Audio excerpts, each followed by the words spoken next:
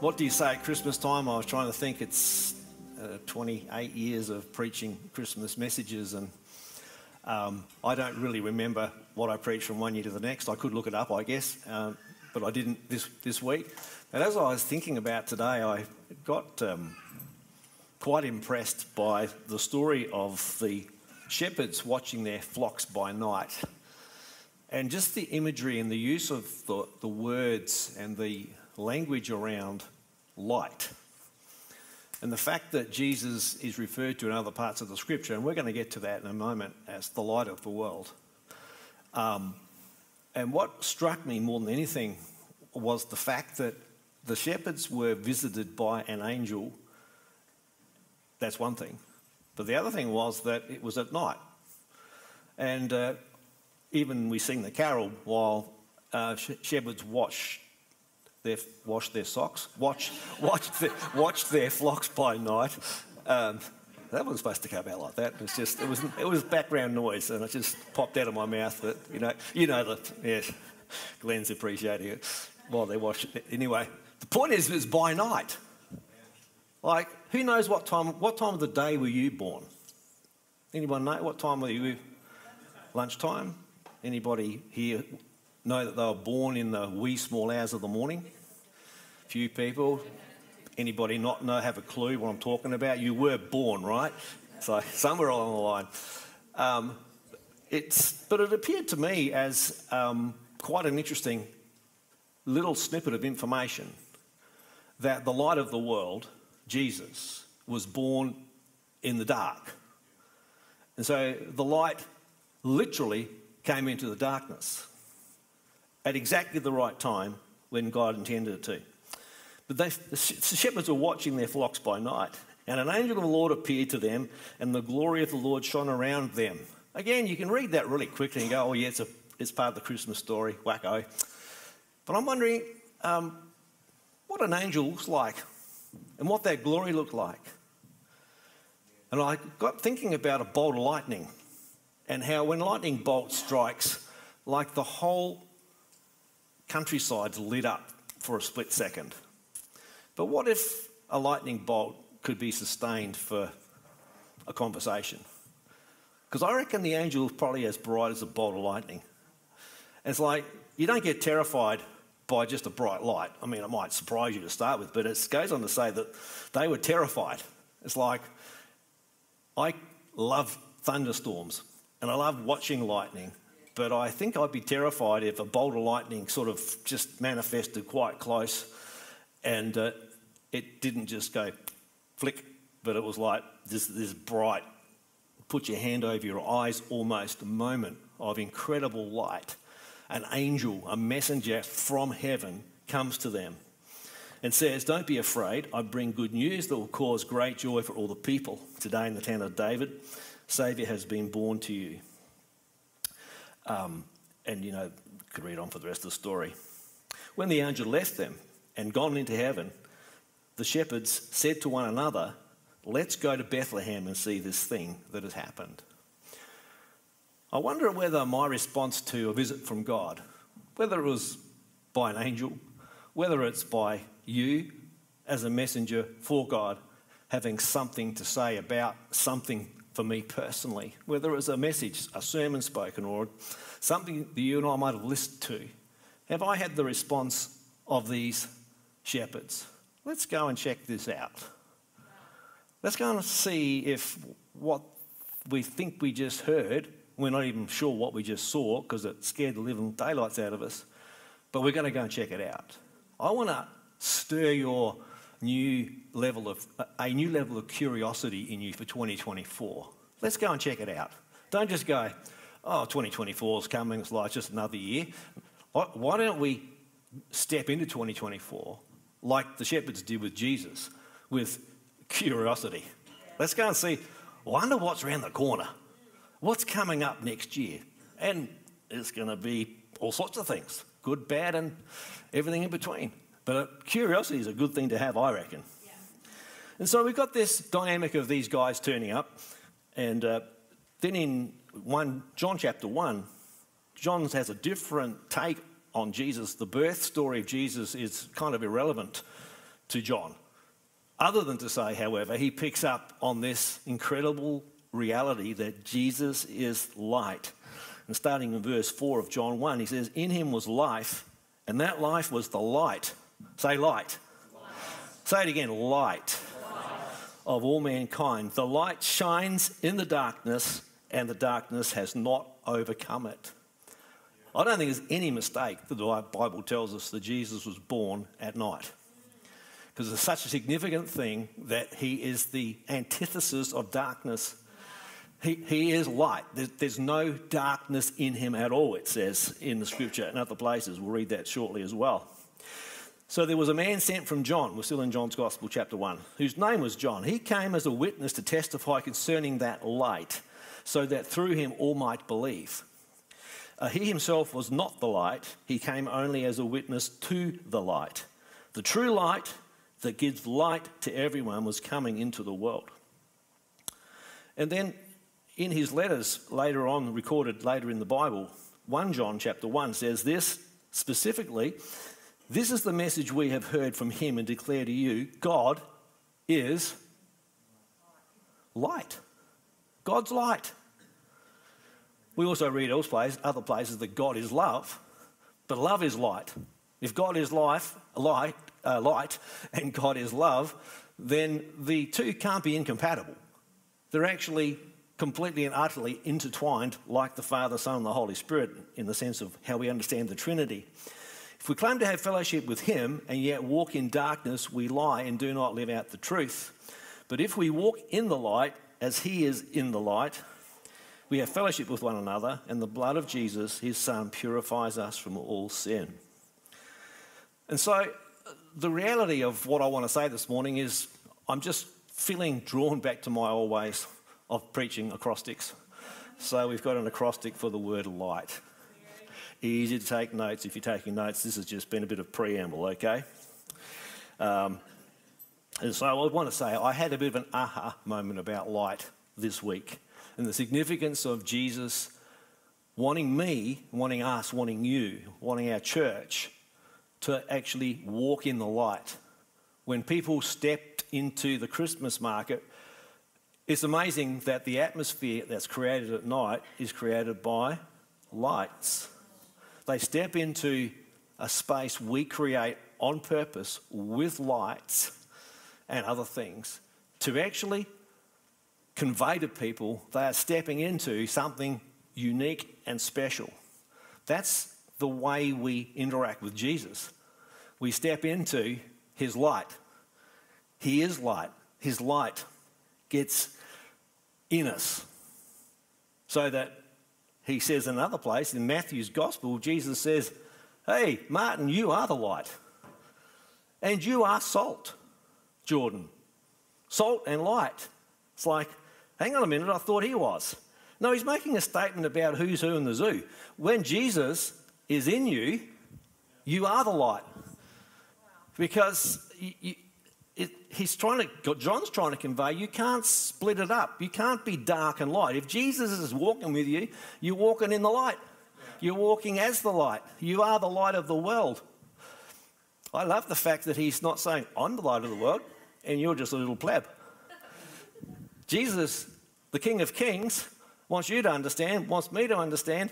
He wants to be within me so that I can honestly say, I am the light of the world without getting a big head. It's not about being self-righteous or self-promoting. It's a reality that his light shines through the darkness. And what I love about this is, for me, in our darkest moment, it's just possible you're sitting in church this morning in the middle of a dark season in your life. Maybe it's not overwhelming, maybe it's not all the time, but you can just get into a dark place. I want to encourage you this morning, Jesus was born in darkness. Your darkest darkness can't shut the door unless you choose to be hard-hearted about it, but his light can drop in. He didn't drop in 2023. He didn't drop in 1000 BC. Jesus dropped in on the day he was born, a day that God had ordained before the beginning of time. I think probably the best way to say that, God's ability and willingness to drop into your darkness is pretty full on. He wants his presence, his light, to just be birthed, so to speak, into your dark spot, into that complicated part of your life. Maybe that place where you don't let too many other people in. It's just this quiet but a little bit broken part of your life. My prayer this morning is you'll let Jesus appear. Let his light just get into that space. Whoops, my little doovalaki just went crazy. So, here we go. Light, 5 letter. Is it 5? Just as well. I might be able to use that in Wordle. That's a good one. Yeah. Haven't used that yet. Maybe it'll be the word tomorrow. Christmas Day. That would be a little bit weird, wouldn't it? Anyway, just keep on keeping on, Bruce. Okay. Get on with it. All right. Yes, Julie, I'm hearing you. So the first thing I thought about with the word light is to look. Like light makes it possible for us to see stuff. No doubt about that. It provides the means to see. In your current context, a background question to that is, what am I supposed to see? Just because the light's on doesn't mean I got my eye on the right thing. So I want to encourage you to look. Look. Just look around your life. Look around your current context. What is it that I'm supposed to see? The angels appeared to the shepherds, and they were supposed to see that. But they didn't just see angels. They saw the opportunity to go and see something else. It's like, are you looking for something this morning? And God's asking you to keep looking. Look, change what you're looking at. Maybe you're looking at a problem, and the solution to that problem is to not look at it. It's to look at something else, which will solve the problem, just as an example. The second word that popped into my mind was invite those you can currently see, people in your current context, people that are friends, people you trust, people that you know love you, have got your back. Invite them to speak to you. The angel didn't give the shepherds an option to not hear from him or her or they or them. Just covering all bases. Feeling a little bit naughty. Some of you look at me like, what is this guy on this morning? It's Christmas time, come on! Eggnog. No, I don't think so. Invite those you can currently see. Is there somebody you've actually got in your circle of friendship or in your family that you've deliberately ignored for a little while? You just don't listen to what they've got to say. Maybe it's time to invite them to just talk to you. Open up the door of communication again.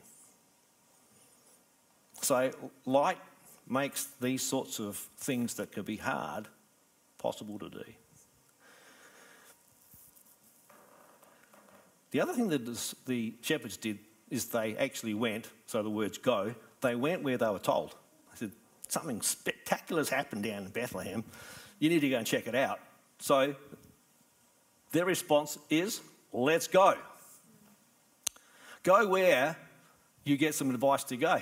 If someone tells you to, or encourages you and helps you to do something, or gives you a suggestion that would be good, don't just say, thanks for your advice. No worries, I'll just take it on board. I'll go away and pray about it and think about it. And why not just go?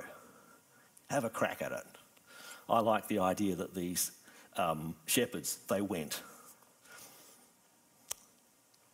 Fourth point, they said this, let's go. Let's, apostrophe, L-E-T apostrophe S, let us. Let's go. It's like, we're going to send Bruce down, advanced party. This thing was pretty scary. He's going to go down. Actually, I think we might send Brad. He's pretty brave over there. We'll send Brad the advance part. He can come back and give us a report. No, they all just said, let's go. It's like there's this sense of gathering. And as Christ followers, I'd want to say one of the things that this year has impressed on me more than anything is the importance of us. Let us do this. Let us do the Christmas market. Let us do church. We have a team and teams of people every week that make this service happen here in Hahndorf, in Parkside and at Henley Beach, and I guess every other church that you could think of around the countryside. It takes people. It's an us thing. Church is us, not me. It's us. And so let us go to Bethlehem and see this thing that has happened, which the Lord has told us about. They had no doubt. They didn't go, I wonder if it's true. Their statement is, go and see this thing that's happened. They were like, the angel said it, it's true. We're on our way. Let's go. So let's go into 2024. Let's launch into the new year together with a great sense of determination. And then finally, the last part of the light experience is to tell others. It's not an experience to have. Church is not meant to be, I come to church, sing a few songs, hang out with my friends, get a feel-good moment with Jesus and go home. And then claw my way through the next week until next Sunday. That's not the way it's supposed to be. If that's how you live in life, I've got a suggestion for you. Change. Change the way you're doing life to this. Tell others. The way to unlock life with meaning is to be doing exactly what these shepherds did at the end of this chapter, or in verse 17 and 18. When they had seen him, that is Jesus, they spread the word. Spread the word. Say that with me. Spread the word. I'll say it again. Spread the word. They're on a mission from that moment. Visitation, they go, they see, they meet Jesus, and then they tell other people. If you're clawing your way through life, can I suggest to you one of the ways to stop that clamour from one high point to the next is to be a tell other people about Jesus person. And he will give you, I've got no doubt, he will give you a means of ironing out that bump from high point, high point, high point. Let's just tell others. Why don't we stand to our feet? We'll close. So just to recap, look around, invite somebody, invite a friend, invite a colleague, invite someone you trust closely to give you a pointer. Say, what do you reckon I should do next? I'm thinking about this. What do you think? Invite some feedback from people that you trust. And do what they say. Have a go at it. Just go and do it. And help others to discover the light. They went, not just one of them. Help others. Take other people with you. And then tell people about Jesus. Father, we pray this morning right now that we would have a light-filled Christmas. And Lord, that you would watch over us. Lord, that as the shepherds discovered Jesus, that we would discover him afresh this year in our lives. Lord, for anyone who's not just connected to him, either listening online or standing in this auditorium this morning, I pray that right now, Lord, curiosity would draw them to a place of going to see him. And so we pray, Lord, for salvations, for people to come to Christ today, tomorrow, into 2024. You'd fill our churches, Lord, with people coming to Christ. Thank you, Lord. And we pray that you'd help us to always walk as the light. You've called us light, and Lord, we want to walk in our community as light in all that we do. In Jesus' name, amen.